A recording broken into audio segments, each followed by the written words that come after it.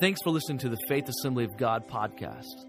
Please join us at 9 and 11 a.m. at the main campus, and 11 a.m. at the Moncks Corner, Remount, and North Charleston campuses. Thank you for listening, and we hope that God blesses you through doing so. If you're watching by way of video today or on one of our television stations, thank you so much for watching.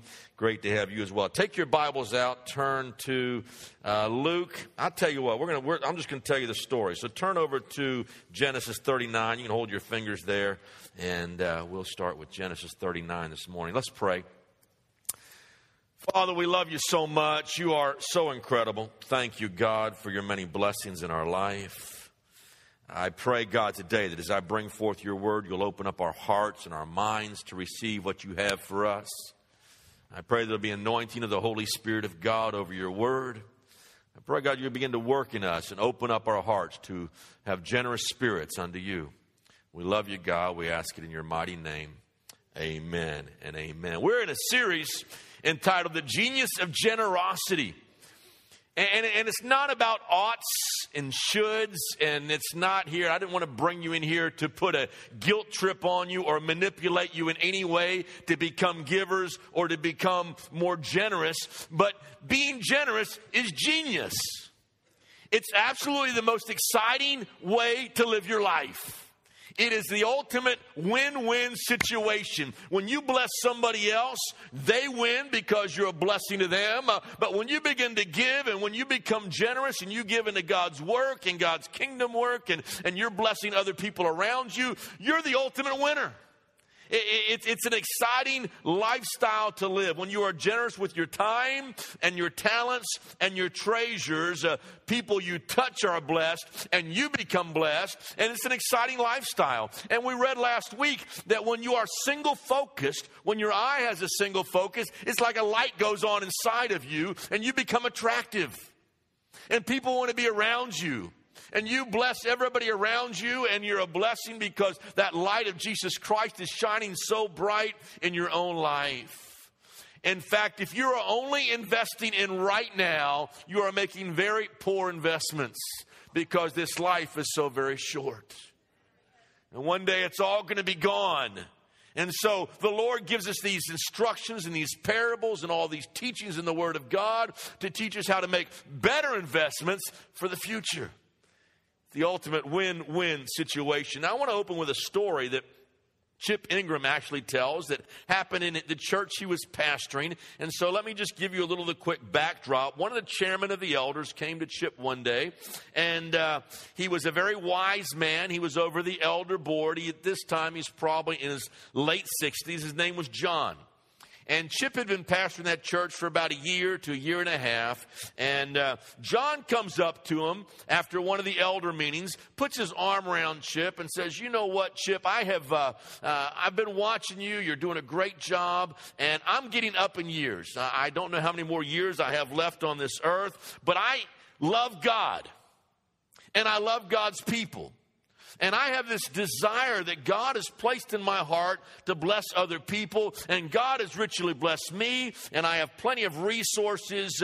But I'm downtown. And this was right outside of Dallas. He says, I'm in downtown Dallas. I work in a high-rise office. I'm surrounded by glass walls and look out over the entire city. And I've got all kinds of business going on. But you're at the church. And people come to you. And they bring needs to you. And the little lady comes riding up in her station wagon, a single mother with 4 kids in the back of the wagon. And she's desperate for food. And she's desperate for someone to help her with her bills. And so I've got this desire, and you've got the opportunity. And you know the needs. And you know what's out there. And I like to cut a deal with you. And here's how it works. I got a checkbook right here. I'm going to give you my checkbook.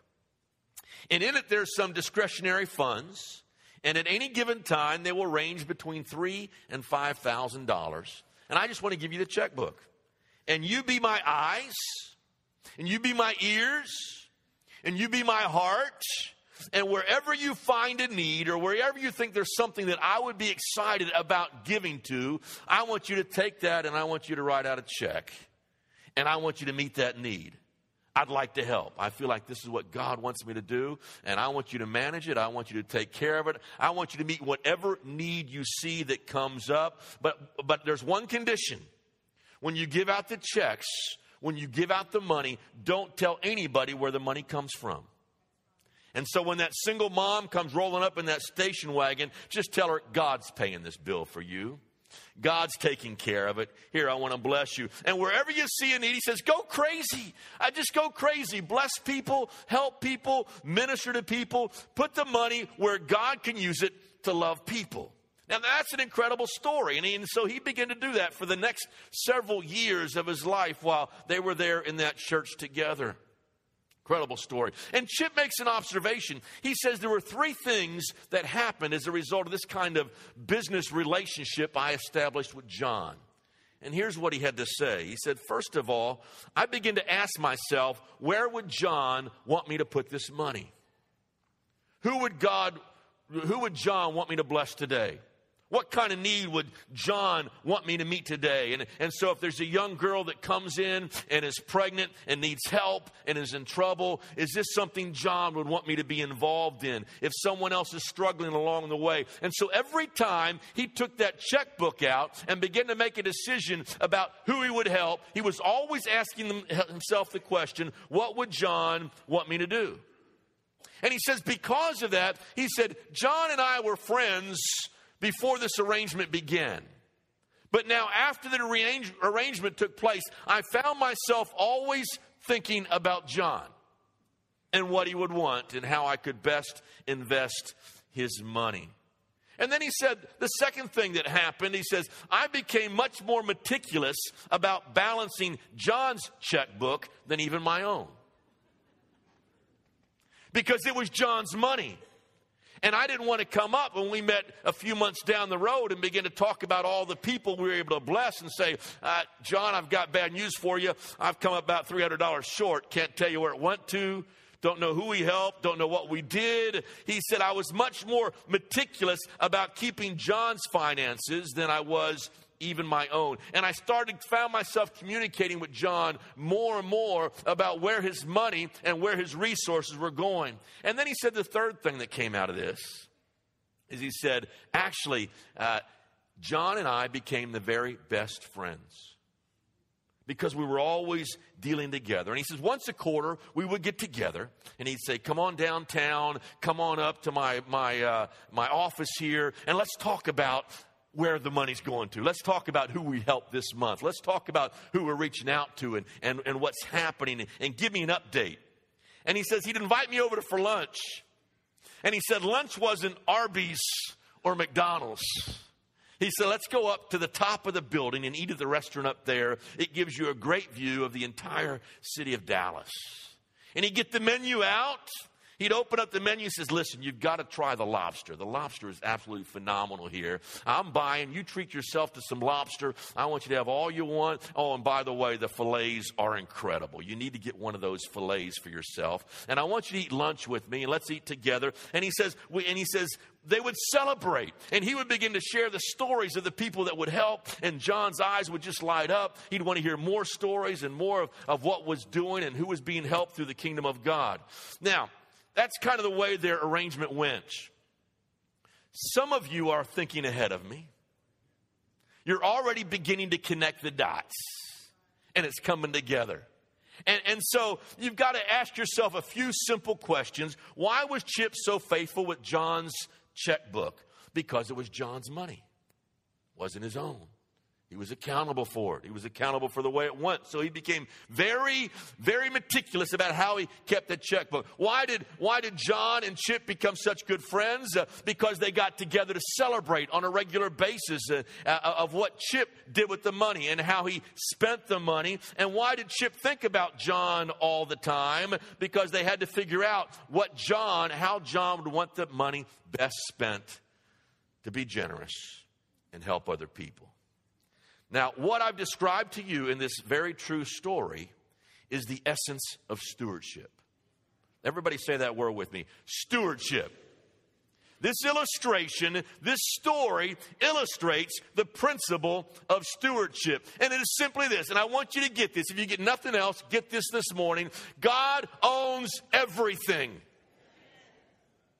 You are simply managers of God's stuff. It's all His. It's all His in the first place. You are His money manager, you're His time manager, you're His relationship manager, you're His talent manager. You are the manager of all God's stuff. But get in mind, God owns it all. When I give my life to the Lord Jesus Christ, I say, God, I'm yours, my life is yours, but with that comes everything else in the package. That, my friends, is the meaning of the word stewardship. In Psalm 24, let me just give you a few quick verses to back this up. Number 1, listen to Psalm 24:1. The earth is the Lord's and all its fullness, the world and all those who dwell therein. The earth is the Lord's. Everything, and every person who walks on the planet belongs to God. Listen to Haggai 2:8. The silver is mine. The gold is mine, says the Lord of hosts. Now, that means the silver, the gold, the money in your bank account. God said, it's mine. It's mine. The money in your IRA. God says, it's mine. The money in your 401, 403, whatever numbers you want to put together. God says, it's mine. All of it. All the silver, all the gold, everything. Mine. You say, wait a minute, time out, Pastor. You're going too far. Listen, I worked for that. I went to college. I got my degree. I got this job. I've made the investment decisions. I've earned that money I worked for. Listen to Deuteronomy 8:18. Remember the Lord your God, for it is He who gives you the power to get wealth. Everything you got originally came from God in the first place. Every ability, every capability to earn and build up resources comes from God. The power to earn wealth comes from God. And so it's all His. 2 Corinthians 6:19 and 20. You are not your own, for you were bought with a price. Now listen to me this morning. This is exciting. When you get God's ownership, when you get that down from your head and into your heart, so it affects your behavior, it will revolutionize your life. You are going to be on the most exciting journey of generosity you ever traveled. And I think we say this. We come to church and we say this every week and we proclaim, yeah, everything's God. It all belongs to God. But so often it's just in our head. It's head knowledge and we believe it intellectually. Let it get down into your heart and spirit and affect the way you live your life. And when it goes from the head to the heart, you'll begin to ask, how do I need to spend God's time? How can I best invest and spend God's time? You'll ask yourself, how do I spend God's money? What's the best investment of God's money? You'll ask yourself, how do I treat God's family? You see, how do I treat my wife? Because my wife, the Bible says, is a gift from God. How do I treat my children? Because the Bible says children are a heritage of the Lord. And so how do I treat my kids? And how do I treat my family? And how do I treat my employees? And how do I treat my employer? And all these things have been entrusted to me. And so when I realize God owns it all, and I get it just out of head knowledge, and I just don't come to church to say that on Sunday, Jesus be the Lord of all, now I'm living it out. It's living out in every practical part of my life, my friends. That is stewardship, and it will revolutionize your relationship with God. That all changes because now He's always in your thoughts. What would God want me to do? How would God want me to spend this? Where would God want me to go? And on it goes. The word stewardship is from a Greek word called oikonomia. Oikonomia. Everybody say that. Oikonomia. Oik. And it's from the word oikos, and it literally means house. And the word oikos means house, and so it carries the idea of managing God's household. Managing God's house. Turn to Genesis 39. Let's look at this. This is an interesting passage. It is the story of Joseph. And I think Joseph really illustrates biblically in the Old Testament this whole stewardship principle. Joseph, as you know, he's a brother who was a dreamer, and he was loved by daddy, and his brothers got jealous, and they sold him into slavery. And he goes down, and he's delivered by the Midianites to Egypt. And there he is bought in Egypt by a slave master or a slave owner called, his name is Potiphar. Potiphar's a wealthy man. Potiphar has much, and he owns slaves. He has a lot of possessions, has a lot of finances, has a lot of resources. And so he buys Joseph. And Joseph is such an outstanding young man, blessed by God, that he recognizes the favor of God on his life. And so he makes this deal with him. He says, Joseph, take care of my stuff. You can handle it. And so let's read it. Let's pick it up with Genesis 39 and verse 2. And the Lord was with Joseph, and he was a successful man, and he was in the house of his master, the Egyptian. And his master saw the Lord was with him, and the Lord made all that he did to prosper in his hands. So Joseph found favor in his sight and served him. Then he made him overseer, manager, steward of his house, and all that he had put in his hand. And look at this. And so it was from the time that he had made him overseer of the house and all that he had, that the Lord blessed the Egyptian's house for Joseph's sake. And the blessing of the Lord was on all that he had in the house and in the field.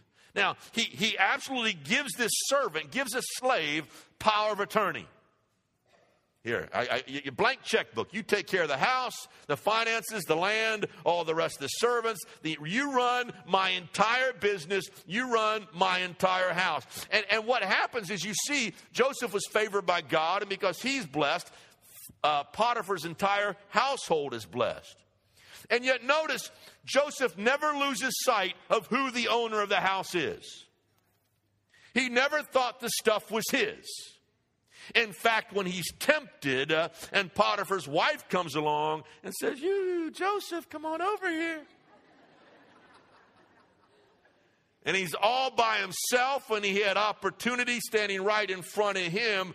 The Bible says, first of all, how can I do this thing against God? But I will not do this against my master. My master has given me everything in the house but you.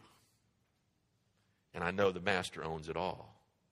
And so once again, he says no, he runs away, he flees out of there. But notice, he is blessed, Joseph is blessed, Potiphar's blessed. What do we have? Generosity, stewardship is the ultimate win proposition. That's why it's genius. That's why if you really want to be smart, become a giver. Become generous. And that's the whole idea of this stewardship thing. Now look at 1 Corinthians chapter 4. I want you to go to the New Testament. Look at what the Apostle Paul says. 1 Corinthians 4, verses 1 and 2. Let a man so consider us. And this is how Paul considered himself. A great missionary, traveling all around. Just so much of our theologies comes from the Apostle Paul. But let a man consider us as servants of Christ, and stewards, there's the word steward for stewardship, stewards of the mysteries of God. Moreover, it is required in stewards that one be found faithful. Paul sees himself in kind of a dual role. He says, I see myself as a servant, and I see myself as a steward. He uses two words.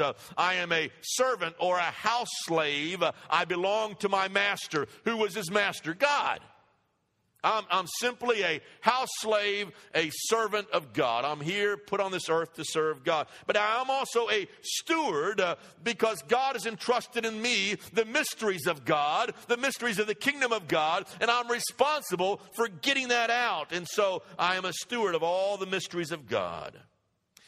If you want to be a steward of the mysteries of God, you can't become a steward of the mysteries of God until you know God. And you can't know God if you're trying to serve God and mammon. He says you'll either hate one and love the other, you'll love one and hate the other. He says you can't serve both. And so once God knows where your heart is, and what we learned last week, where your treasure is, there will your heart be also. Once he knows where your heart is, then he can entrust you with his resources. And he can bless you.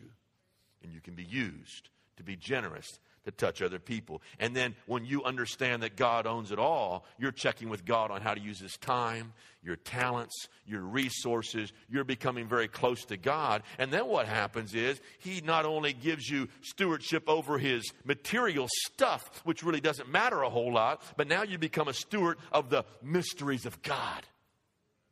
And it becomes just an incredibly even more exciting journey that you are on. Stewardship, the stewardship principle. Now, I want you to look at the wisdom of stewardship. And we're going to spend most of the rest of the time on Luke 16. So everyone turn there. Luke 16. And we'll begin with verse number 9. He said it's required in a steward. Verse 2, I read it to you a minute ago. That a steward be found faithful.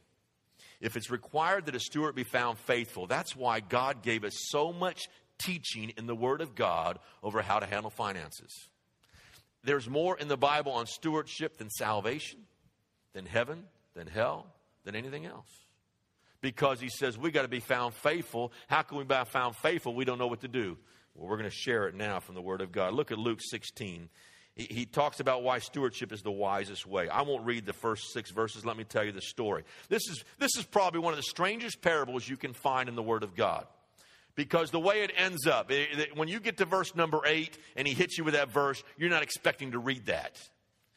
Let me give you the backdrop to the story. The man has a manager, a steward over his household goods and possessions, and he's running his business, the owner of the company. The runner, not the owner of the company, but the steward, the manager of the company. He's the business manager on site. And the problem is, when the owner comes back and he meets with this manager, he finds out the guy is way over budget. He has spent money like crazy. He has wasted money. In fact, the owner calls him a wasteful servant, a wasteful steward. You have wasted a ton of money. And in the words of Donald Trump, he looked at him and said, "You're fired." His toupee was all there, all kind of twirled around. And the owner comes back and says, "You're fired. You got 2 weeks to clean out your office. Get out of here. You wasted all my money, my goods, my resources. I don't know if you've been embezzling. I don't know what's been going on, but you're way over budget. You're fired." And so the steward is faced with a dilemma. What does he do now? He's going to be unemployed in a couple of weeks. And so he's thinking to himself, what are my options? Well, I can dig. They're hiring over at the maintenance facility. They're hiring in the landscaping yard. And I can dig trenches. I can dig ditches. You know what? I'm getting too old for that stuff. My back's going out. I can't handle the shovel anymore. There's no way I can take a job like that after being a business manager. And I can relate to this guy. I just got back from Nicaragua. And I got to lay blocks there, and I got to haul blocks. And the older I get, the harder it gets. The heavier those blocks get each and every year. And so he says, I'm too old to dig. And then he says, I could beg. I could stand on the corner out there on 17A and the road that comes out. I could hold the buckets out and say, give money to the kids. I could take that money and put it in my pocket.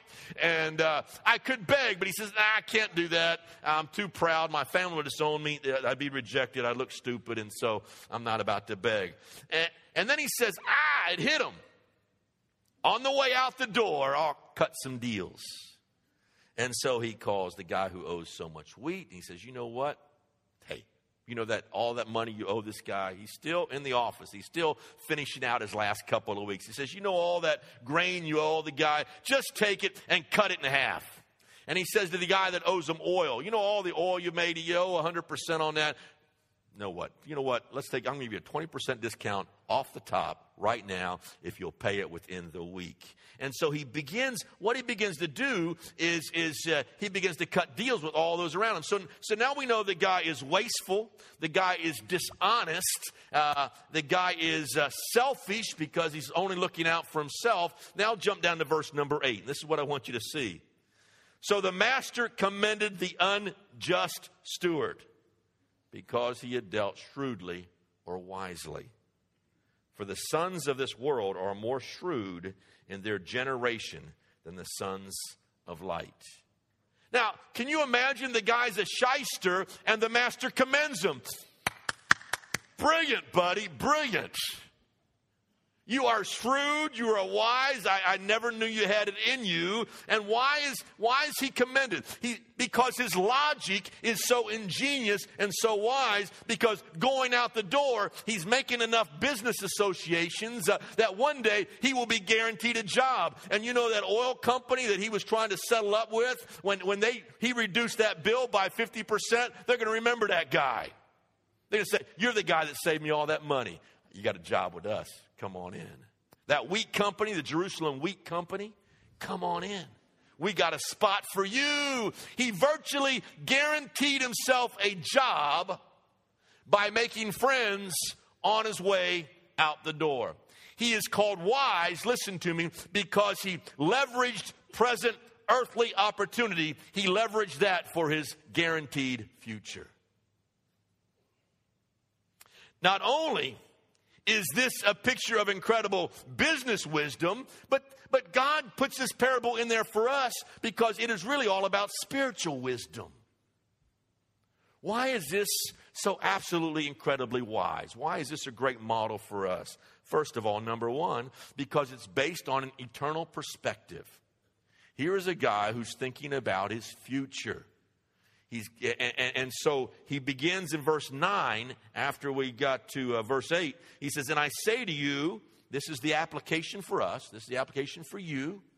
I say to you, make friends for yourself by unrighteous mammon. Use money, use mammon, that when you fail, they may receive you into everlasting habitation. Now it's not just about job. It's about a future kingdom God has in store for us. An eternal, heavenly kingdom that is forever and ever and ever. That is going to be unbelievable. That is going to be incredible. That is beyond comprehension. And he says, make friends with money now so you can come into your everlasting habitation and be welcomed there by every single person you gave to and you helped and every missionary you supported and everybody you funded along the way with unrighteous mammon, with just stuff, with just money. It doesn't mean anything, but because you sowed it in the kingdom of God, you're going to have a great reception day one day. Wise. Second, he says it is the key to spiritual growth. Now turn to verse number 10. This is critical. Listen to this. Who is faithful in what is least is faithful also in much. And he who is unjust in what is least is unjust also in much. Now, in the context here, he's talking about he that is faithful in the least, he's talking about money. If you're faithful in the least of these things and how you handle your money, I will make you a ruler over much spiritual riches, the mysteries of God. Now, if I said, how many want to grow spiritually? Everybody's hand would go up. Yeah, I want to grow spiritually. I love God. I want to grow spiritually. If I ask how many tithe, you're not going to grow spiritually until you get the elementary little stuff down. How do you expect to handle true spiritual riches if you can't even give generously? If you can't even get involved in your tithe? Boy, it's quiet in here. I just read this to you. Let me read it again. He who is faithful in what is least is also faithful in much. You know, sometimes you look at people that tithe regularly or are very generous or give 15% of their income or 20% of their income and they're giving to missions and they're always giving away. Sometimes you look at those guys like they're spiritual giants. Like they're really onto something, and these guys are real spiritual giants. But God's word says generous living is like the ABCs of spiritual growth. It's like getting to first base. It's just starting. It's just beginning. Because when God knows he can trust you with little or unrighteous mammon, then he can begin to pour all kinds of spiritual oversight into your life. If you can handle something as simple as his finances, you can handle anything in the kingdom of God. It's the starting point for spiritual growth. Unless you are learning not to let money choke the life out of you and make you a servant and make you a debtor and make you a slave. Unless you're getting God's basic principles of stewardship down. Unless you take it from your head to your heart that everything is God's and I'm simply a steward of it, you're not ready to be a steward of the mysteries of God. Spiritual stewardship is a whole nother level. Now, listen to this. This is where God gives you oversight over someone else's soul. This is not just about oversight over money. Now he makes you a mentor. Now he puts you over somebody's life. Now you begin to pour into them. And God gives you spiritual stewardship where God can use you to bring life change. That's why God called us. That's why God saved us. And so you move from just handling his stuff and his time and talents and treasures to now he puts me and gives me oversight over the spiritual life and spiritual well-being of other people. And now God may use you to rescue a marriage or help somebody on a deep spiritual level, or you will use as a teacher in God's kingdom and begin to declare with the anointing of the Holy Spirit the glorious riches of God. And you'll be like the Apostle Paul, handling the mysteries of God. I'm a steward of God's mysteries. But he can't entrust that with you if you can't handle the small stuff. God tests us spiritually, listen to me, with worldly blessings, worldly treasures, first of all, to see where our heart is. And he finds out right away if you're really worshiping God or you're worshiping mammon, yourself. So the first test is, what are you going to do with your purse, ladies, or your wallet, men, and what you do with this little thing called money. And he says, if you're faithful in the little things, the stewardship principle, I'll make you ruler over much. I'll give you oversight over much in the spiritual realm. Look at verse 12. You can't get more direct than this. This is God's word. This is Jesus giving the parable. These are in red in your Bibles. Listen to me. And if you have not been faithful in what is another man's, if you can't handle God's stuff, who will give you what is your own? How can you have more responsibility until you get stewardship down?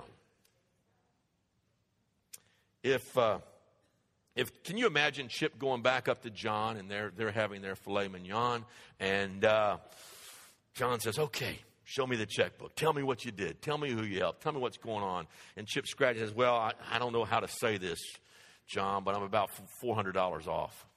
I can't find it. I don't know where it went to. I can't account for where that $400 went out of your checking account. Do you think John is going to say, great job, here's some more? If you're not trustworthy with somebody else's stuff, namely God's, how will you be prepared to have responsibility in more significant spiritual areas? Now, number 3, the reason this is so brilliant and so wise is because it is absolutely the gateway to intimacy. This is the key to getting close to God. You thought it was prayer. You thought it was coming to church. This is the gateway. This is the opening to getting close to God. And we see it again in verse 13. Look at it. No servant can serve two masters, for either he will hate the one and love the other, or else he'll be loyal to the one and despise the other. You cannot serve God and mammon. Jump down to verse 14. Now the Pharisees, who were lovers of money, you see the tie-in? They were serving mammon. The Pharisees, who were lovers of money, also heard all these things, and they derided him. They attacked him. Now, let me give you just a little backdrop on the Pharisees, and I got to go quickly here. The Pharisees thought that if you were wealthy, that was the blessing of God, but that earned you special favor and points with God. And so the more money you had, the more God must love you. And so if I'm rich, it means God loves me. And so they exploited the people in order to get rich. And then they kind of paraded around and showed everybody how rich they were, indirectly saying, this is how favored of God I am. And then Jesus tells this incredible story about being generous and being a steward, and it's all God's. And what do? Because they love money, they derided Jesus. And some of you may be sitting here today, you got a little Pharisee blood in you. You say, why is that preacher preaching on money? No, nobody in here. That's another church. It's not here. It's not happening here. I don't believe it is. But we've got to be careful, because there's always a struggle between God and mammon. The struggle goes on, and it's a very real struggle, and it goes on in every single one of our lives. It goes on in my life. I probably got a little Pharisee blood inside of me. I don't like it. I don't like that part of me. I don't want that part of me, but that struggle, that battle goes on. There is always that test going on. It happens. And so we've got to be careful. And so the Pharisees thought, and here they had this conception that because they were wealthy, they were close to God. Jesus says, if you really want to get close to God, learn to be generous. Learn to manage my stuff.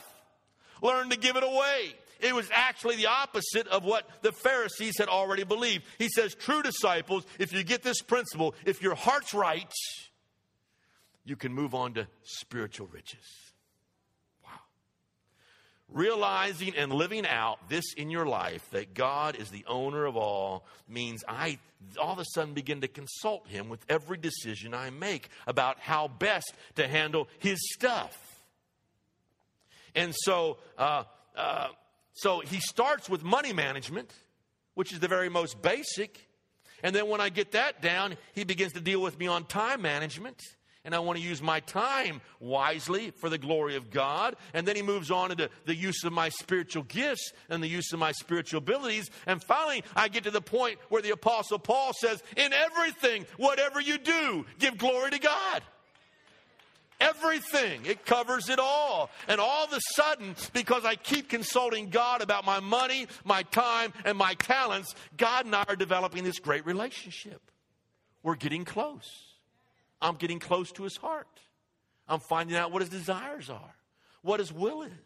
I'm talking to Him about all the decisions I make. And all of a sudden, what's happening is God is really becoming my best friend. It's not just a theological person we talk about on Sunday to make us feel better. He's actually a part of every single day of my life, because He's involved in every decision I make. That's kingdom living, and it's exciting. God's not miserly. God's not tight. God is lavish. God is generous. And He wants to give. And He wants to love. And He wants to care for His people. But how does He do it? He does it through us. So He's looking for people He can flow His resources through to bless other people.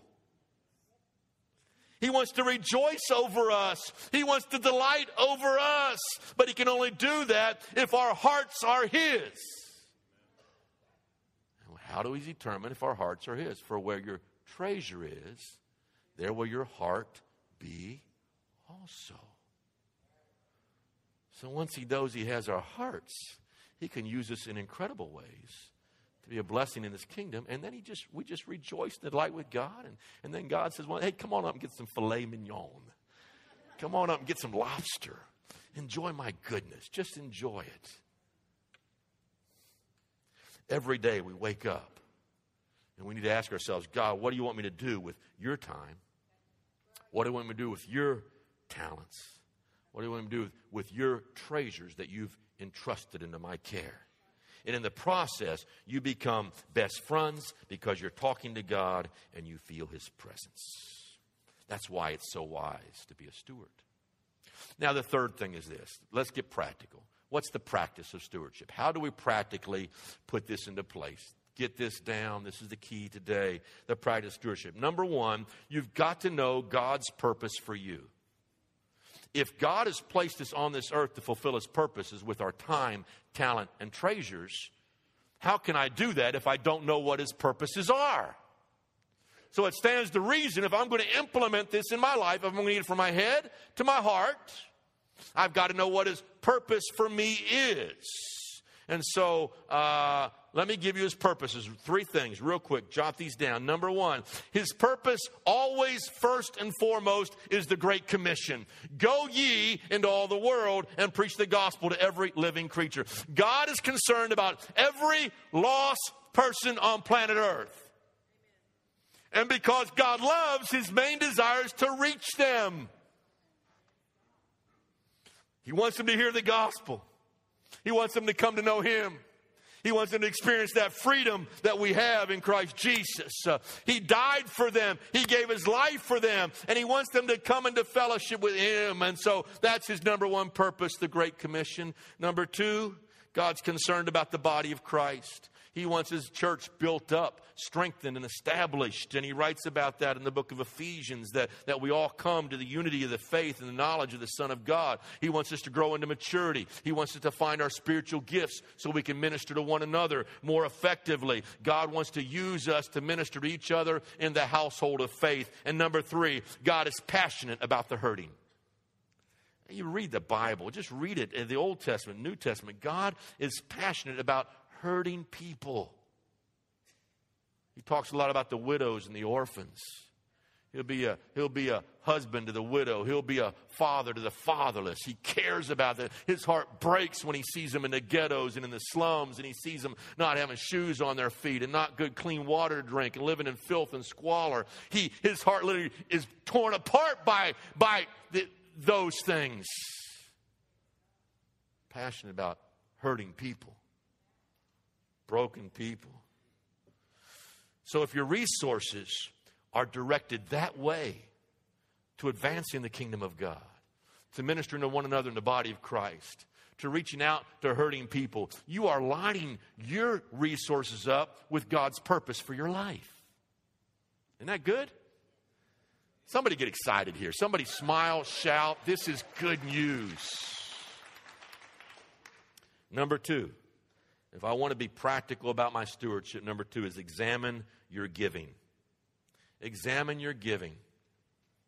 Do I give off the top of my income? Is my offerings to God, is my generosity, is my tithing, is that my first fruits? Is that the very first thing I do and give? Because if it's first, it reminds you of your commitment to God. It reminds you that God owns everything. So when the ushers come down on Sunday morning and they pass out the bags and you put your tithe in there, what you're doing is you're saying, God, you're the owner and I'm a steward and I'm the manager and I'm giving you this check first before I pay SCE&G, before I pay my water bill, before we go out to eat 3 times this week. I'm putting this in here because God, you are first. Great principle. He calls it the tithe. There's reference to the first fruits in the Word of God. And it means I'm reminding myself that God is Lord. He's Lord of my life. He owns it all. And also, when you begin to tithe and you begin to give to the work of God, it breaks that stranglehold or chokehold that mammon can come in and get in our lives. It's good. Number 2. How do you do this? You'll ask yourself, begin to ask the question, am I keeping a careful accounting of the owner's funds? Just remember the story of John and Chip. So as you begin to understand stewardship, am I keeping a careful accounting of the owner's funds? Do we know where the money went last month? You see, we know about the first 10%, but we sometimes fail to remind ourselves that's just symbolic that God owns it all. So I'm responsible not only just for 10%, but how I handle his other 90% that he's blessed me with.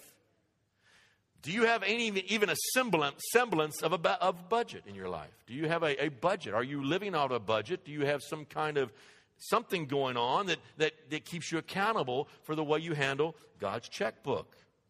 It's impossible to be a good steward of someone else's money if you don't know where and have not predetermined how that is going to be spent. And that is simply called a budget. A budget tells me where it's going. This is practical. This is the practice of steward. Budget tells me where it's going, and it predetermines where I'm going to allocate my resources to maximize those for their very best use. It's practical, simple stuff.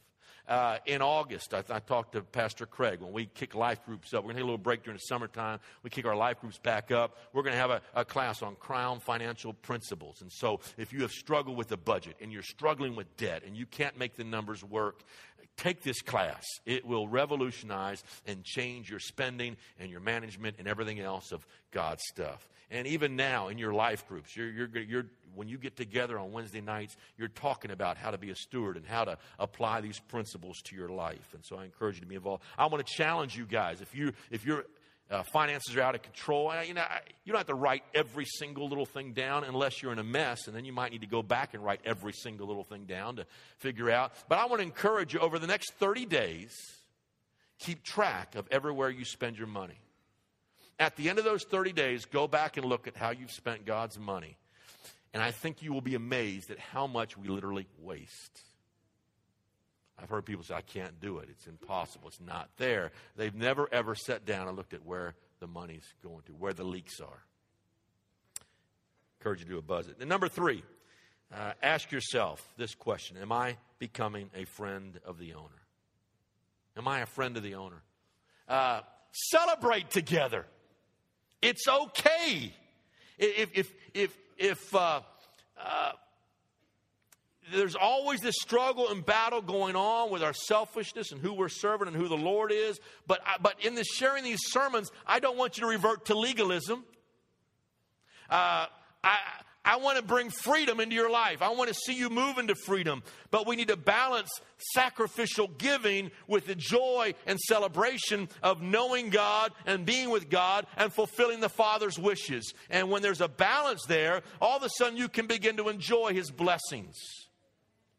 If God's blessed you with a nice car, don't feel guilty when you go out today and drive that nice car out of the parking lot. If God's blessed you with a nice house, you're not supposed to feel guilty when you go back to that house. If He's blessed you with other things in your life, this sermon is not about trying to pour guilt on you. Those are the blessings of God. Those are enjoying the fullness of the Lord and all that is in there. That's giving thanks to God. But the main thing is, are your priorities straight? What's first in your life? God said, seek ye first my kingdom, and I'll add everything else you need to your life. I'll take care of all the rest. And so if you're a generous person, God begins to bless us in so many incredible ways in areas of time, talent, and resources. Begin to enjoy God's blessing. Once in a while, it's okay just to have a filet mignon or a little lobster and rejoice and laugh with God. God's a loving God. God's a generous God. God is a lavish God. Generosity is not done to manipulate God to make Him love you more. You don't give in the offering to say, God, now will you love me more because I've done this. God will never love you any less than He does right now. No matter where you're at in this journey, God will never, ever love you any less than He does right now. But it's about us getting to know Him. It's about us getting to know the owner and celebrating His love and celebrating His blessings. That's what it's all about. It's okay to have an extravagant lunch with your Father. Stewardship is not feeling guilty over anything nice in your life. It's about ordering your finances according to His purposes and His priorities. It's about gazing and getting to know your loving, generous Father who says, spend it in a way pleasing to me. Be a good steward. Understand I own it all. And then let's celebrate together. Let's celebrate life and joy together. Story opened up with Chip and John. And he had the privilege of pastoring him for many years. And Chip says that the story really never, ever ended, even though John died. Because when John died, he said the story just goes on and on. And he says, you talk about an extravagant lunch, an extravagant meal. He says, now John's in heaven. And the Bible said he's been welcomed by all those friends he met on the earth. And on the earth, they may have never known who gave them the money, who paid their light bill, who paid their rent bill, who took care of that baby that was born, or who took care of the hospital bills. They may have never known on the earth who did that, but when they get to heaven, we'll know as we are known, and all things will be revealed. And now all those people are coming up to John and saying, John, thank you for giving. Thank you for what you did. And because you helped me out, I saw the love of Jesus Christ, and I asked the Lord to come into my heart and life. And because of you, I'm in heaven right now today. And there's a great, great celebration. And he says it goes on and on and on. Listen, God made you for eternity, not just for right now. So like John, so like the shrewd business manager in Luke chapter 16, let's use worldly wealth to make friends who will one day welcome us in. Amen. Thanks for listening. For more, check out faithishere.org.